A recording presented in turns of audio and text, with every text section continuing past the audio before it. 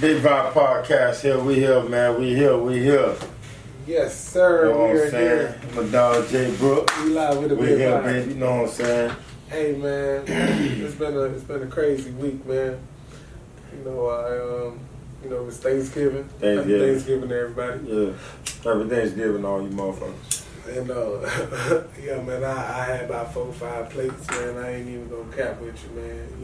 It was a blessing. It was a learning experience for me on this Thanksgiving. This Thanksgiving was a real learning experience. I really learned and understand how we gonna make this happen here, man. This here, you just gotta count your blessings, stay positive, and move forward with everything you do in life when it comes to this celebration. Holidays are just not the holidays no more. Holidays became too well.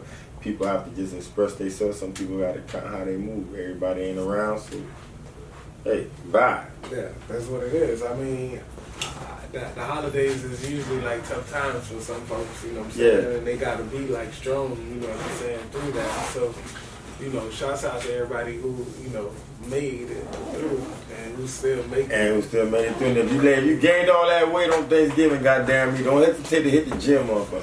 Goddamn. Can I get that one more time? I apologize. Let's go.